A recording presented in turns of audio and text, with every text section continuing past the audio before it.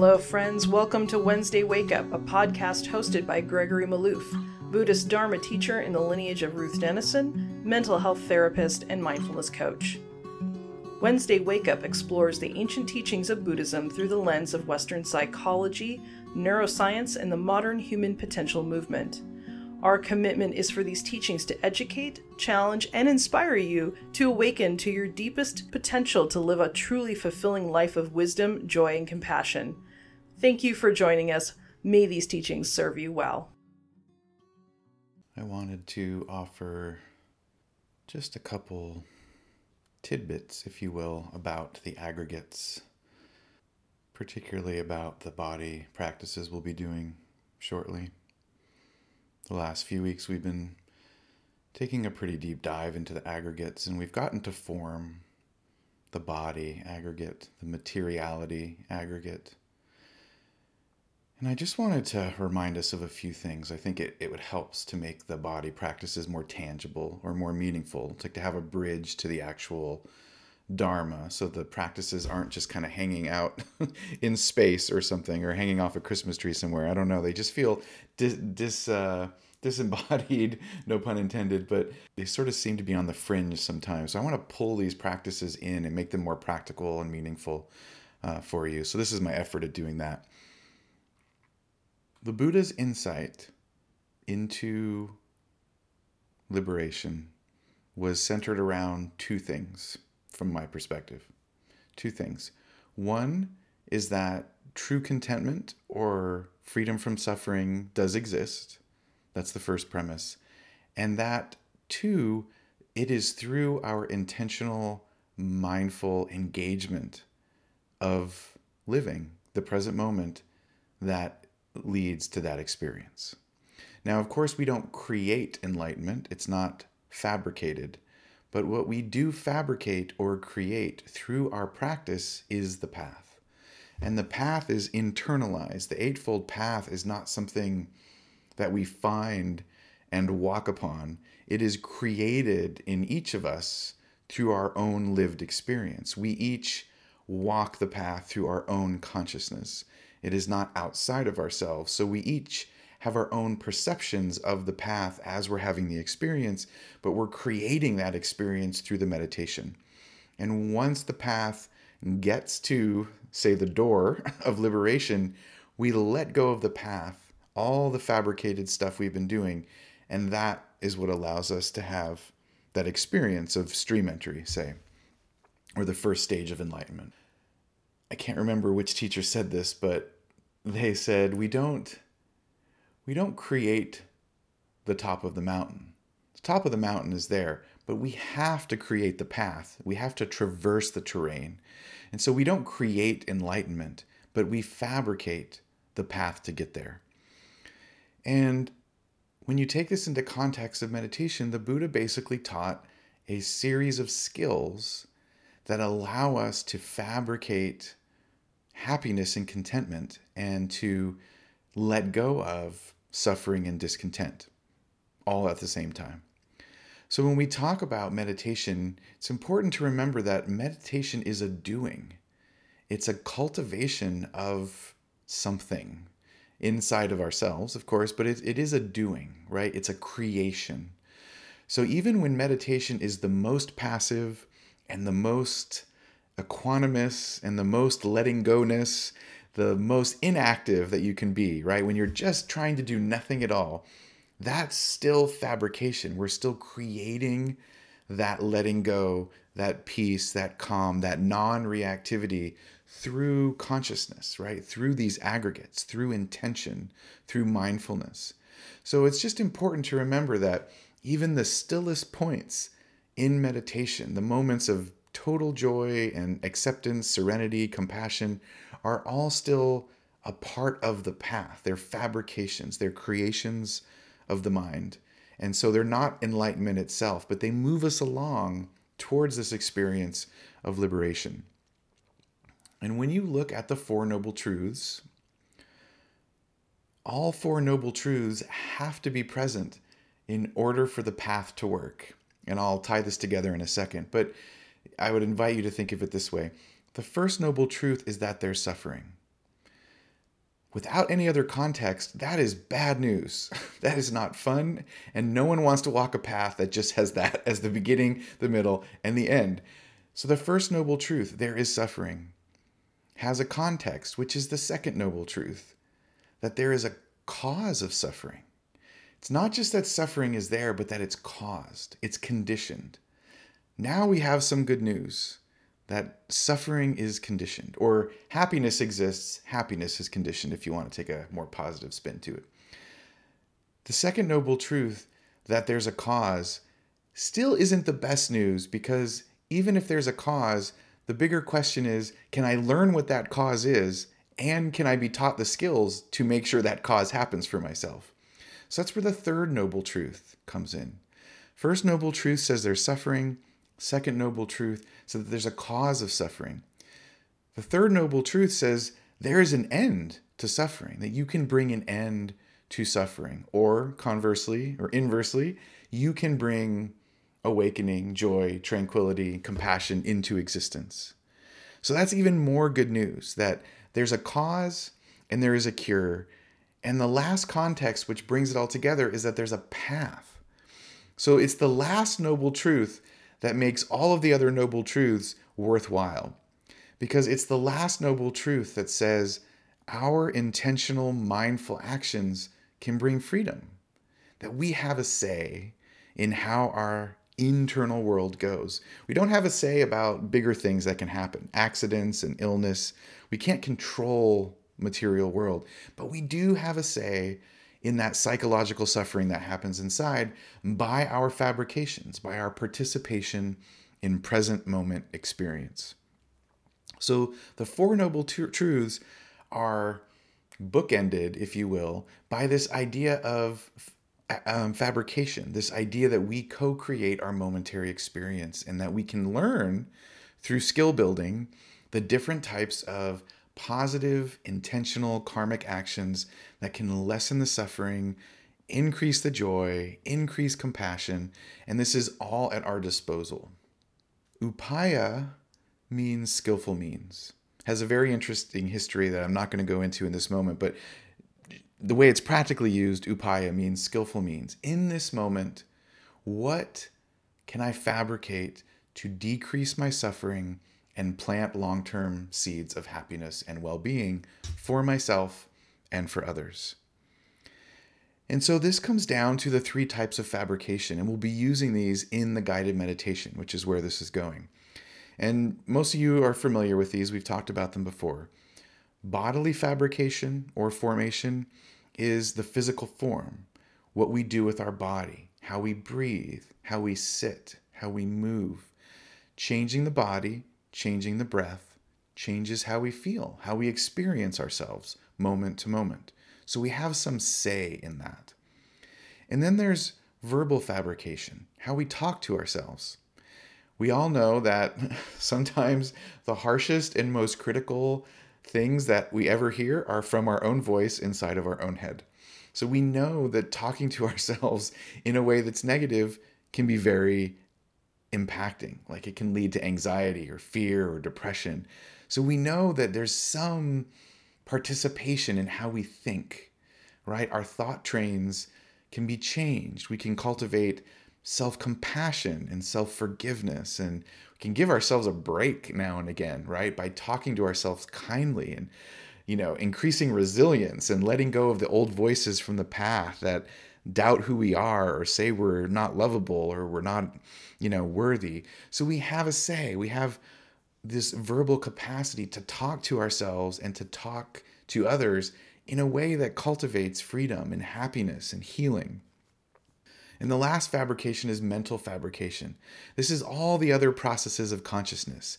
It's our feelings and our moods and the way the mind and heart puts together reality moment to moment, how it labels things good and bad, all that other stuff that goes on behind the scenes. So we have these formation processes, these fabrications that allow us to participate, or if you will, choose to participate in the world in a way that's healing. And that's the idea behind all meditation practice. All meditation, whether it's sitting, standing, lying down, whether it's mantra or walking meditation or visualization or loving kindness is all a form of co-creation of the moment. It's a form of fabrication. And it always includes body, verbal, and mental in some way. Those are the sort of mechanisms behind the consciousness that are putting it all together so we can have an experience of I am this, or I'm experiencing that. The reason I mention all of this is we're going to do some guided practice, as I mentioned last week. We'll do 20 minutes of sitting, and then we're going to explore different ways of fabricating perception around the anatomy, around the elements, and then at the last one, we'll move into the corpse practice. And so I wanted to remind us of the fabrication because it's important to remember the way we're fabricating in the meditation. So you can always change your breathing. No matter what you're doing, it's really helpful to ground yourself or anchor yourself in the breath. Whether that's the feeling of breath expanding in the lungs or just the sensations on the body created by all the metabolism that happens with breathing, we always want to ground ourselves there in that breathing body, the breath energy of the physical form. But we might add a mental fabrication in which we imagine something. And this is something that we're going to be doing a lot of in a few minutes, which is we're going to imagine the body as parts. We're going to imagine our skeleton. We're going to imagine there's blood moving in the muscles. That's a fabrication. It's a perception that we're creating, and we're doing it to co-create an experience that leads to wisdom, as we talked about last week. We're doing it for the reason of wisdom, ultimately. But this meditation will have some visualizations, which are pretty significant mental fabrications. So that's why I'm kind of tying this together. And I wanted to say something about visualization practice. When I invite you, or when you do this on your own, and you bring an image into consciousness, it's important to remember that the goal is not accuracy. You're not trying to see how clear the bones in your body can be, right? Or if you can really see your heart pumping blood, or you can really imagine like liquids or, earth element, wind element. The idea is to use visualization to fabricate an experience. Just the sense of knowing that there's a skeleton and you're bringing that knowledge into awareness is plenty. Because many of us, myself included, I don't visualize very well. Like when I do body part meditation, it's not very clear. The images aren't clear, but the sense, the intuitive sense of what I'm bringing into consciousness, that's really what counts. And I think a lot of people kind of bail on these kind of body practices because they say, I can't visualize, so it's not going to work. So that's one thing to remember, that when you're fabricating something, the feeling of it is of the utmost importance. You're not going to get a gold star for having accurate anatomy. Half of the things that are on the list of body parts, I don't even know what they look like inside me anyway. So I don't know if I don't know if I'm imagining a spleen or whatever the case is. I don't know what my spleen looks like. I've never seen a spleen. So just remember that it's the idea that you have a spleen or you have kidneys or you have blood. That's the most important thing. We're bringing up our true nature into consciousness, and visualization is just a fabrication that we can use to create the experience to gain the wisdom.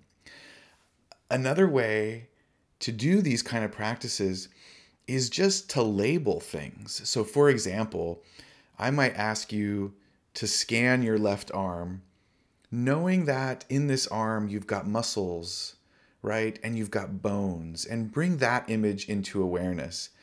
If you can't bring it into awareness, just scan your arm. And as you're scanning your arm, just say bones, muscle. You're just bringing the awareness, the clear seeing into consciousness. So just remember, it's not about accuracy. It's just about feeling. How are you feeling when you try to fabricate the experience? And we'll have plenty of time for Q&A at the end. But I just wanted to front load this so we can do this, and it could be like really helpful, and you might feel a different sense of the meditation by talking about this before we jump in. Okay, that's our quote-unquote Dharma talk for the evening. what I'd like to do is for us to get comfortable, and we're going to fall right back into meditation. We'll do about 15 minutes or so of real quiet, just quiet sitting. You can choose whatever. And then I will come in and I will start guiding us through some of these fabrications so you can get a sense of how we might do this. All right. On your marks, here we go.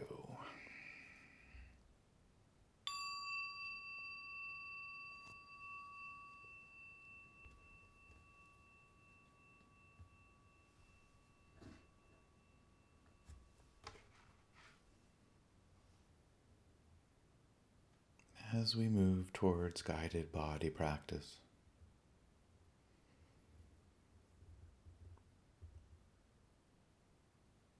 take a moment to take a few long, slow, deep breaths in through the nose and out through the mouth, relaxing fully into the body on the exhale.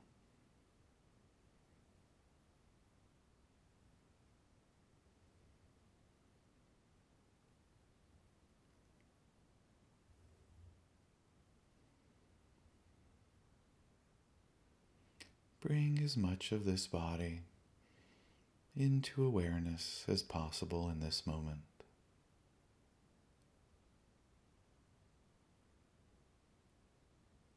Breathing in, knowing the whole body. Breathing out, knowing the whole body.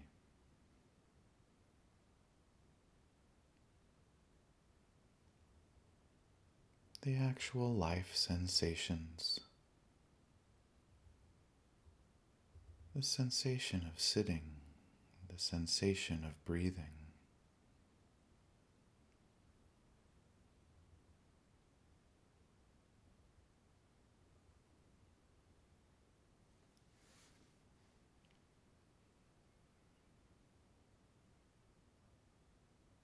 Our intention with these practices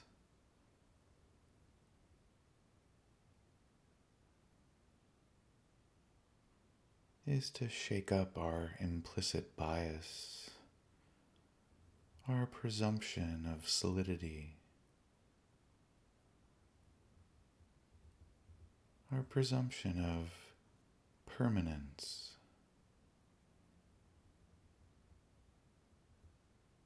and this illusion of a solid sense of self and I, me, mine at the center of it all.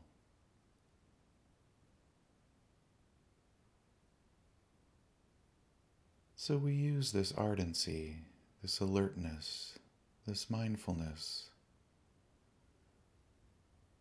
to participate in the present moment in such a way as to directly experience this impermanence, this not self.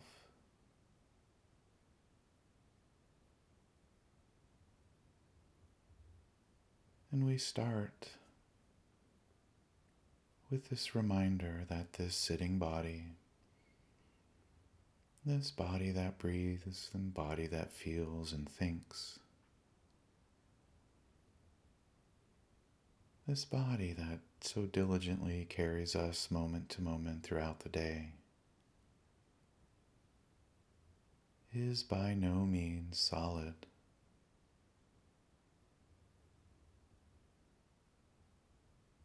It is not even really a body per se, but systems within systems, parts within parts, connecting, dancing, these waves of energy.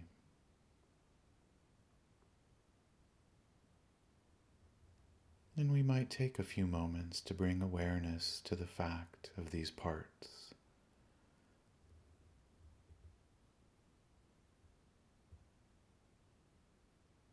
We might remind ourselves that this embodied being is actually covered in skin, the largest organ of the body. And we might bring awareness to the head and the face, feeling the sensations there for a moment. The Vedana, the positive, negative, and neutral vibrations on the cheeks and the nose and the forehead, maybe the top of the head. And grounded in the awareness of these feelings, we call up the fabrication of skin, noticing the skin of the cheeks,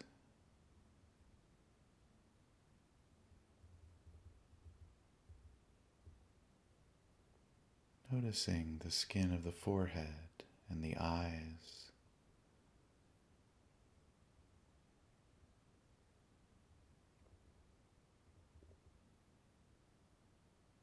the skin of the lips and the nose. Just awake and aware to the fact that this body has skin. We might remind ourselves that skin is different everywhere on the body. The skin of the eyelids different than the skin on the cheeks. Feels different, looks different. We fabricate this image while holding the sensations in awareness.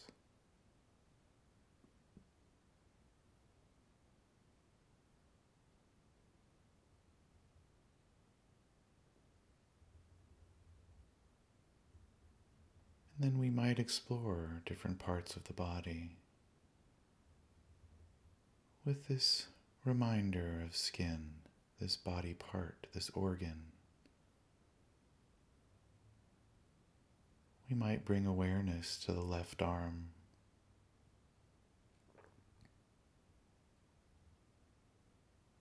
feeling into the sensations of this arm, or that which we call arm, and then reminding ourselves, skin, the skin on the shoulder, the skin of the armpit, different feel, skin of the elbow, the forearm, the hand. It's just a fact, skin. Neither this nor that, just the truth of what is so.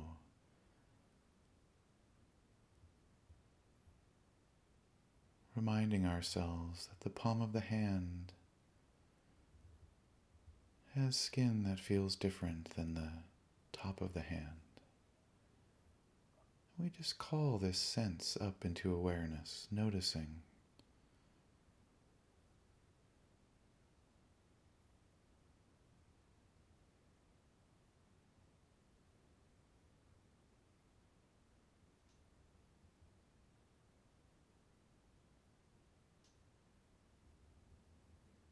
And we might move to the right leg.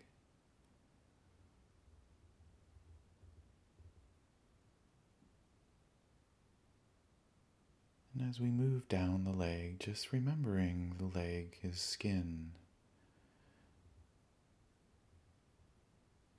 The skin over the kneecap, different in texture than the skin of the calf.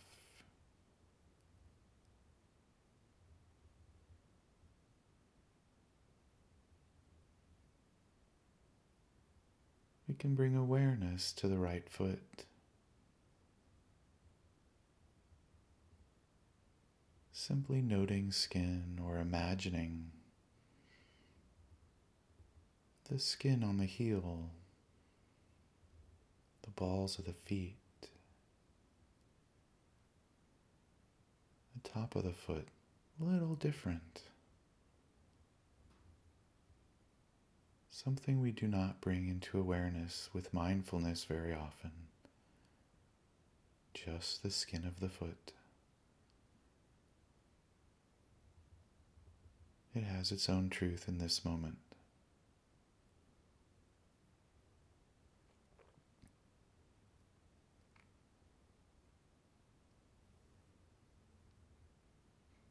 Then we might move back up a ways to the chest and the abdomen.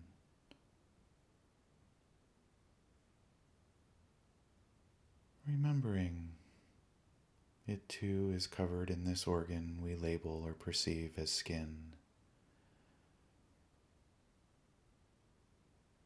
And the skin of the belly might be slightly different than the skin of the chest. And we just notice that, recalling that truth into consciousness,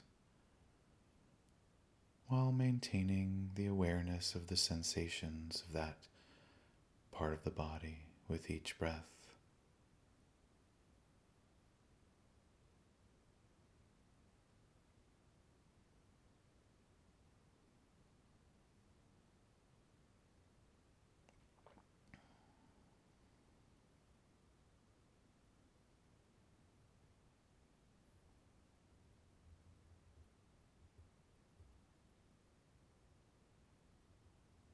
And again we move, bringing awareness back to the face and the top of the head.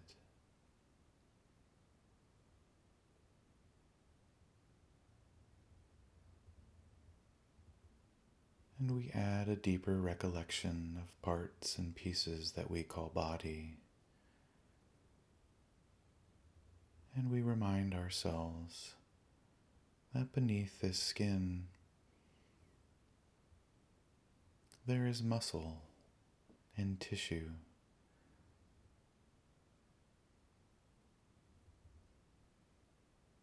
There's muscles inside this face that move the jaw.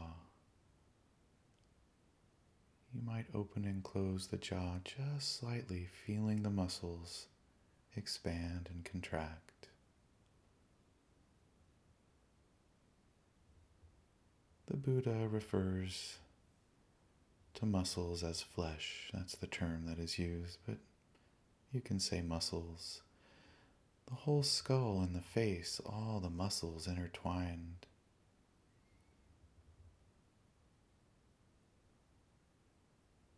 You might gently smile, reminding yourself that smiles are brought to you by muscles, muscles in the face.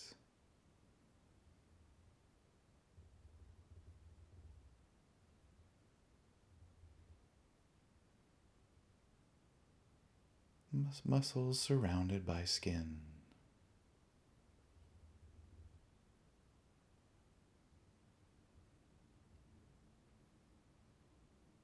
Then we might move awareness to the back.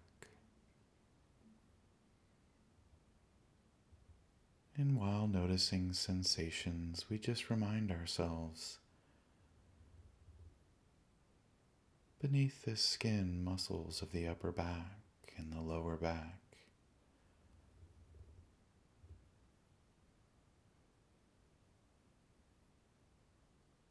Muscles that wrap around our shoulders and hold so much stress.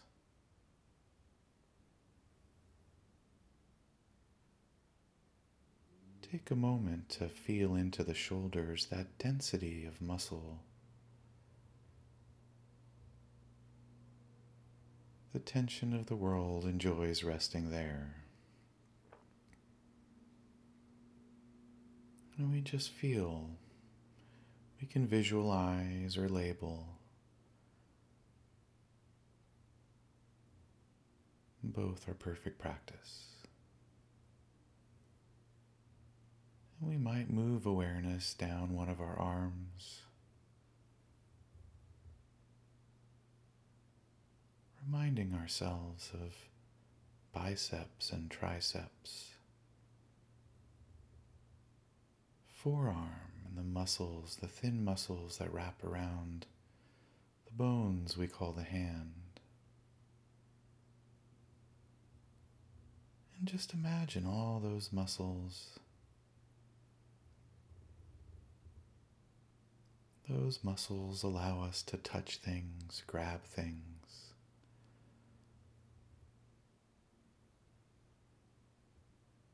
The muscles in our arms allow us to hug, shake hands, wave. All this muscle, this flesh beneath skin, the truth of the human body.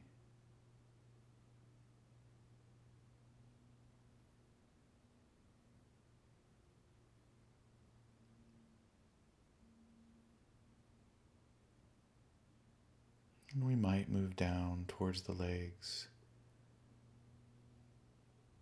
feeling the pressure of your butt on the cushion or chair. And with that pressure, remember there is muscle there.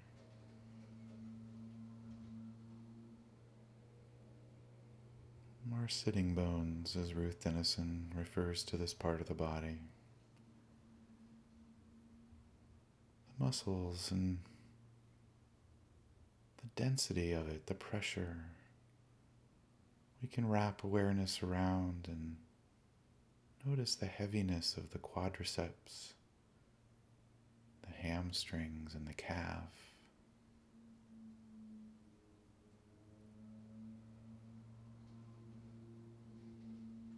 Reminding ourselves of the layers of reality, interconnected, interdependent, not solid, not self. Am I my calf muscle? Am I my quadricep, or the muscles in the feet? Help us move the toes. You might wiggle your toes and see how that feels, remembering that is brought to you by muscles.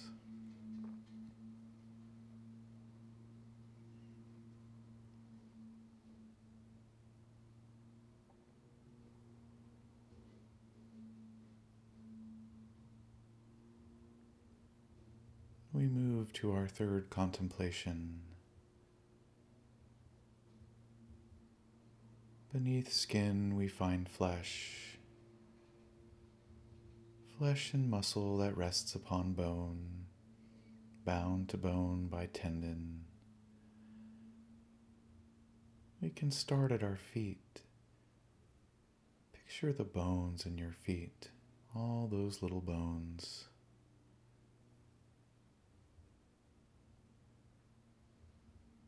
The arch of the foot and the heel. All those bones in each of your toes.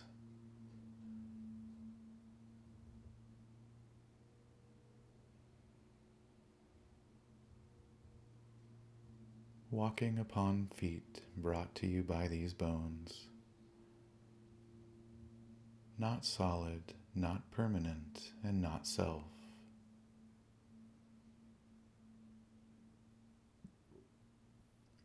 And we might move up one of our legs. And to the degree that you can bring this visualization into being, just imagine the bones of the leg, the kneecap. Just noticing.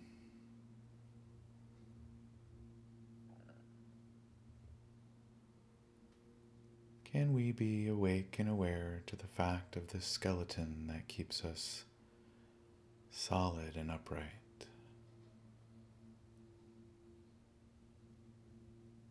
We might move into the hips and the pelvis,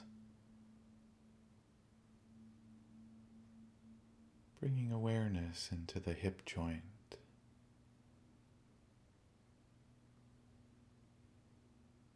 That socket there that allows for mobility, but as we know is not permanent. The hip bones wear out over time.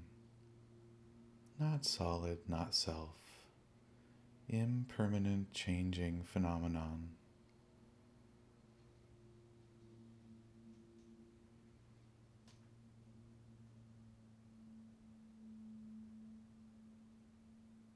And as we move up to the torso, we might just remind ourselves of some of the organs that live here. The stomach and the kidneys, the lungs and the spleen, pieces and parts.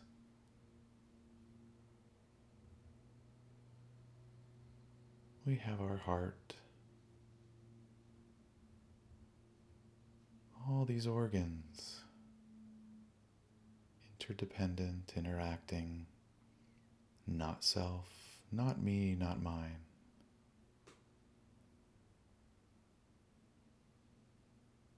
We might look into the rib cage.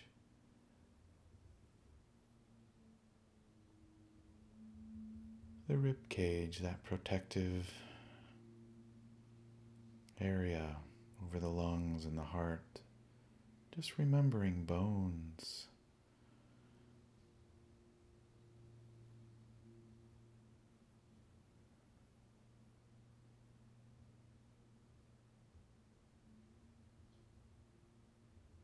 And for this recollection, we might conclude with the spine.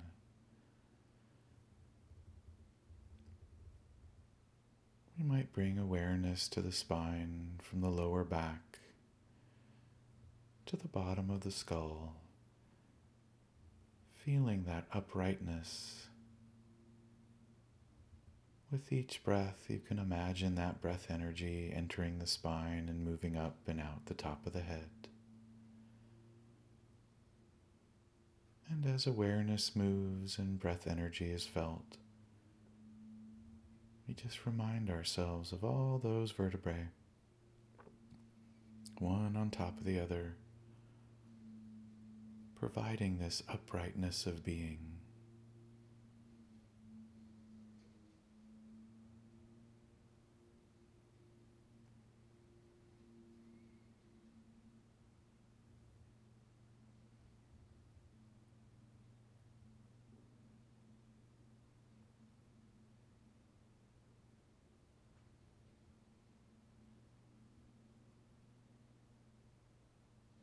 We might take a few long, slow, deep breaths, knowing the whole body, and in this moment, bringing all fabrication together, picturing skin, bone, and flesh, the form aggregate, embodied being.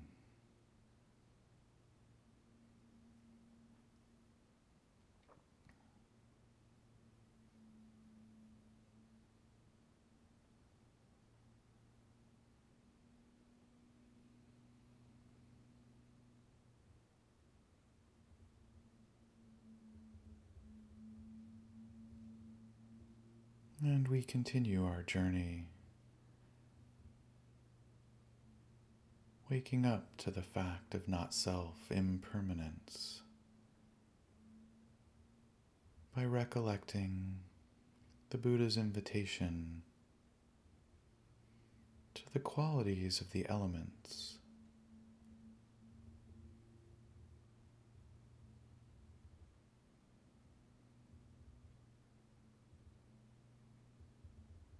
We might start with earth element, which represents solidity, density, resistance, and strength. And for a moment, just picture your whole body.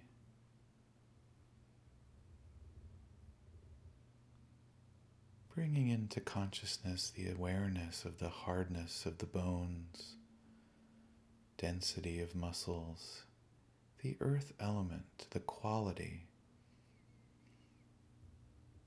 Elemental meditation is about quality. The feeling of pressure of feet on floor, earth element.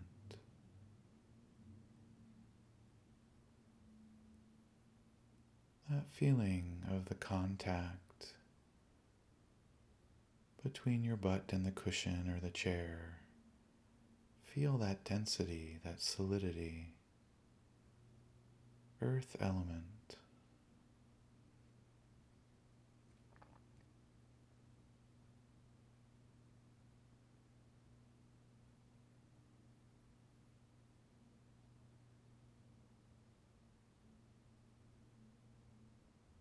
You might gently rub your fingers together to actually feel the bones in the hand, just gently without breaking concentration, noticing hardness, that sense of earth element.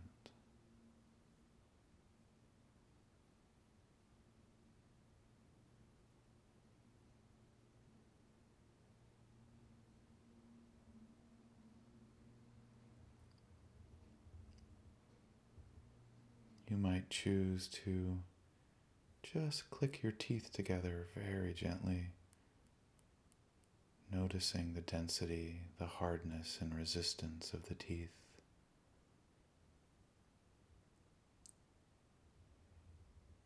You might touch the teeth with the tongue, just noticing sensation of solidity, primary quality of embodied being, but still not self.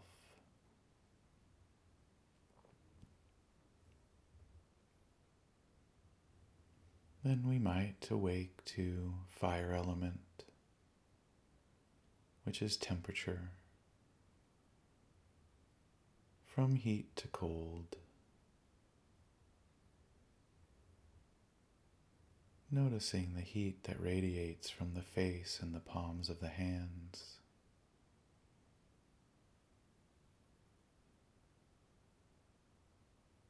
Noticing heat or coolness that we can feel between the skin and clothing.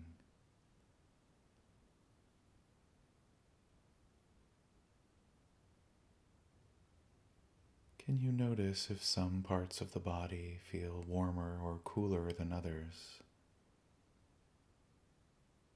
Notice this quality of the fire element.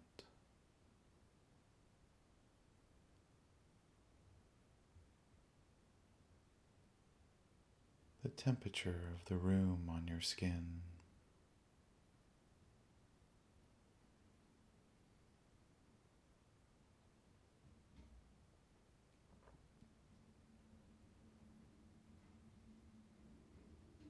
And then water element.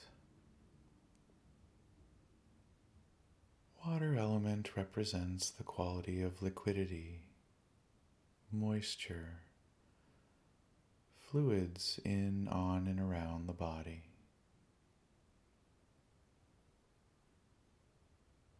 It is considered traditionally to be the hardest element to meditate upon. We'll see if you can notice the moisture or dryness on the skin. Usually we do this on the palms or the back of the hands or the face. If it's a hot day, we can notice sweat itself, moisture.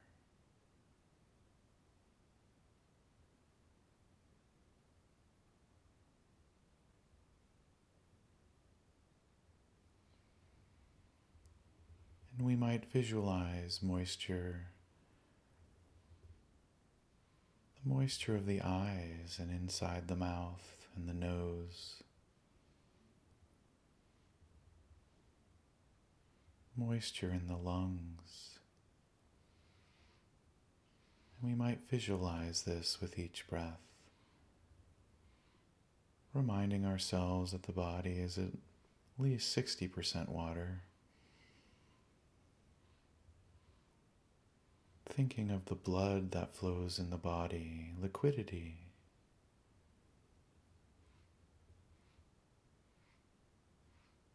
This water element responsible for all the nutriment being moved around in the body. The fluids in the stomach and the bladder So much fluid in the body. Water element, not self, not permanent, constant change.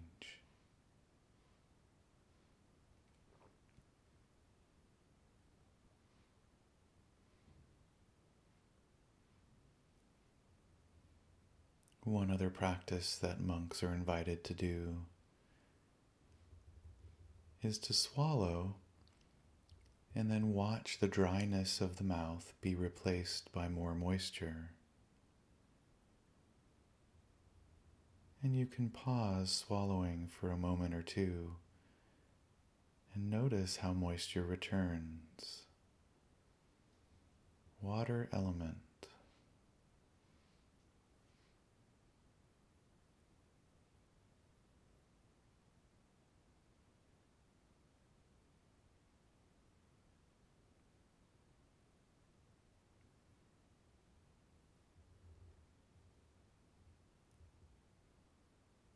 With mindfulness, we can break out of our habits of perception that keep us bound in suffering by reminding us that this very body, this very being, has all these parts and pieces and elements, constantly changing and impermanent. This form aggregate not worth clinging to, not worth identifying as I, me, or mine. Is it worth clinging to the rib cage or the saliva in the mouth, a particular part of a lung? Where is self here? Nowhere to be found.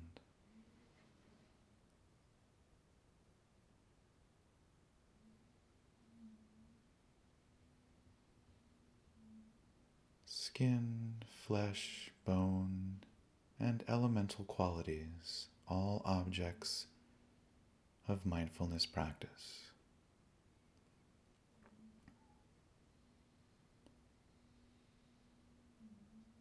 And our last practice of this evening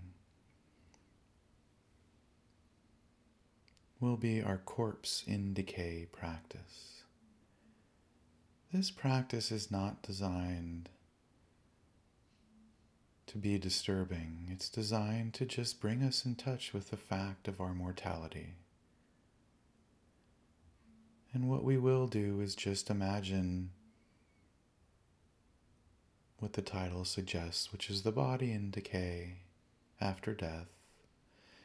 If this is not the right medicine for you, you can mute your audio for 5 minutes or so, and then you can join us at the end. It is not designed to be a repulsive practice or a gross practice,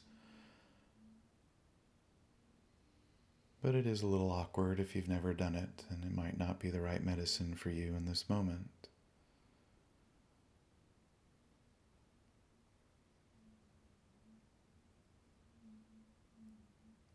Bring awareness to the whole body to the degree that you can in this moment. The Buddha invites several visualizations of corpse in decay, designed to bring us in direct contact with this impermanent changing phenomenon we refer to as the body, as the self, as mine.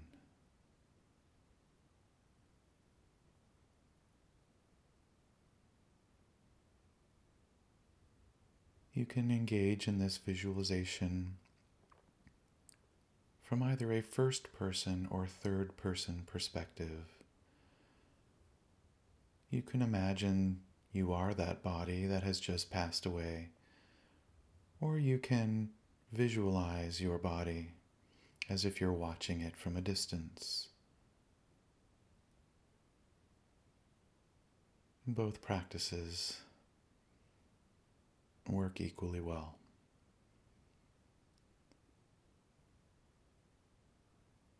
The Buddha invites us to imagine that we have passed away and our body lays in the charnel grounds.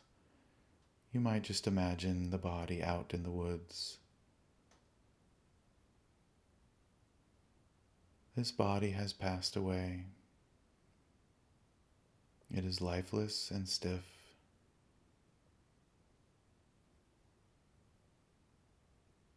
No life energy.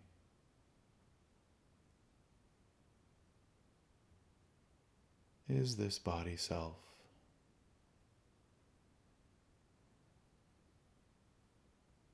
And we imagine this body over time begins to decay. Fluids and gases leave this body. The body becomes bloated, pale. It is up to you how you make these visualizations. You can make them as subtle or graphic as possible. That leads to the wisdom of depersonalizing the body as something to cling to. Mortality is just a fact of these embodied beings. Eventually, the water element leaves the body through all the orifices.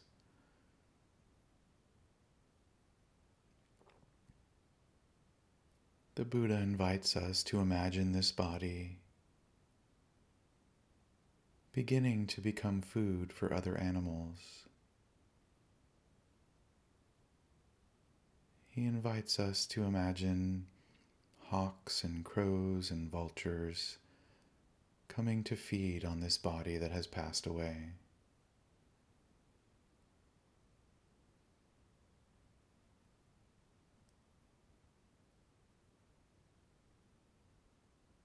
The body becomes fertilizer back into the earth, food for other animals, and we imagine this corpse in decay.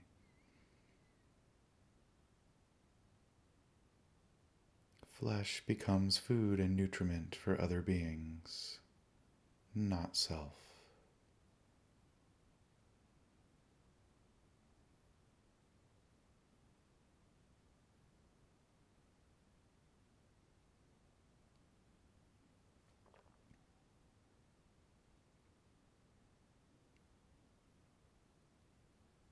And then we go further and we imagine that all that remains is the skeleton.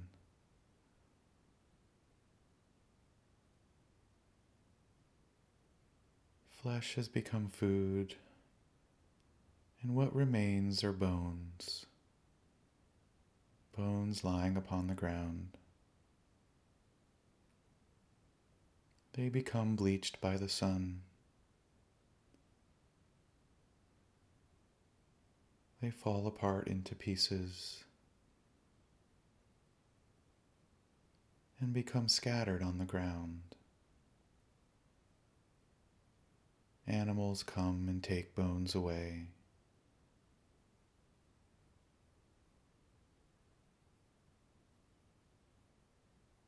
Is this skeleton self worthy of attachment?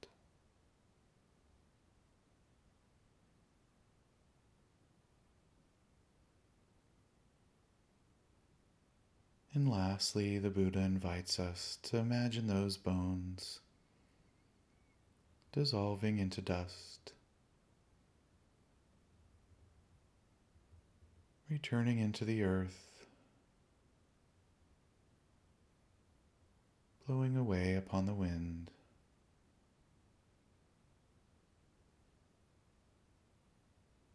The mortality of embodied being. Simply the truth of what is so.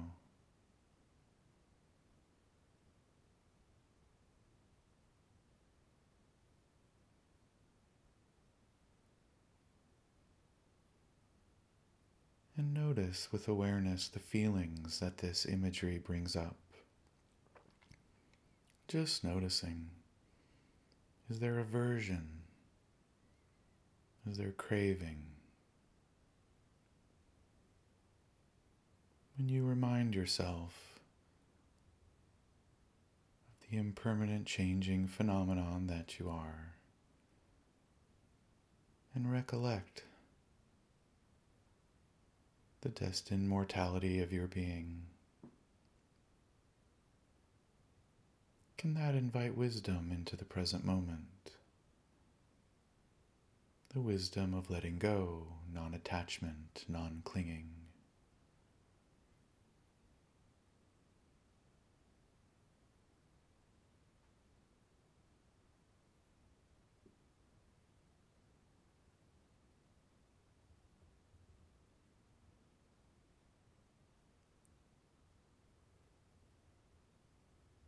And let's bring ourselves back to this reality of body sitting in this room.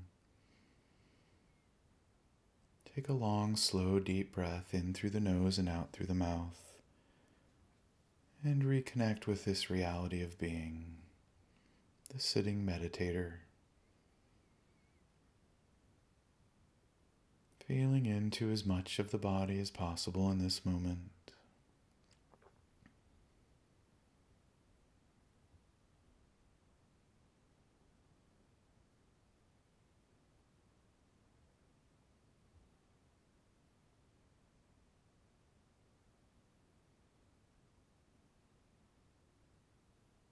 And let us remember that these practices are designed to invoke wisdom, free us from suffering built upon attachment and clinging to that which is not permanent. May these practices lead to our freedom and well-being. May this letting go enliven our hearts with joy and compassion. May the reality of our mortality bring a sense of preciousness, gratitude, and appreciation for each moment, each breath in this very lifetime.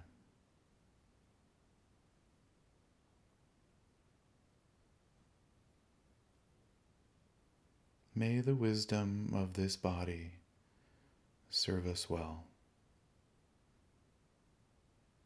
May we be free from suffering.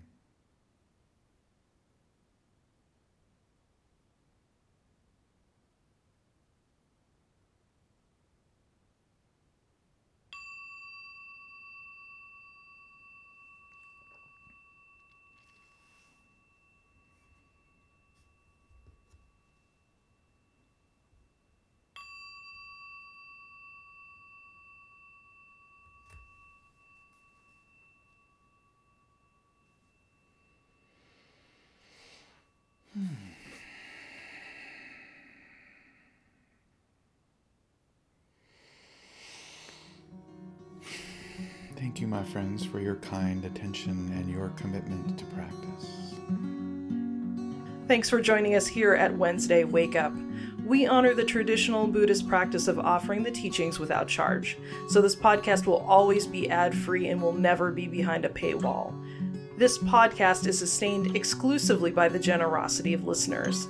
If you've received value from this podcast and have found your life or practice enriched by listening to it, you can support Gregory as a teacher by going to our website, www.wednesdaywakeup.com, and click on Donate at the menu on the top.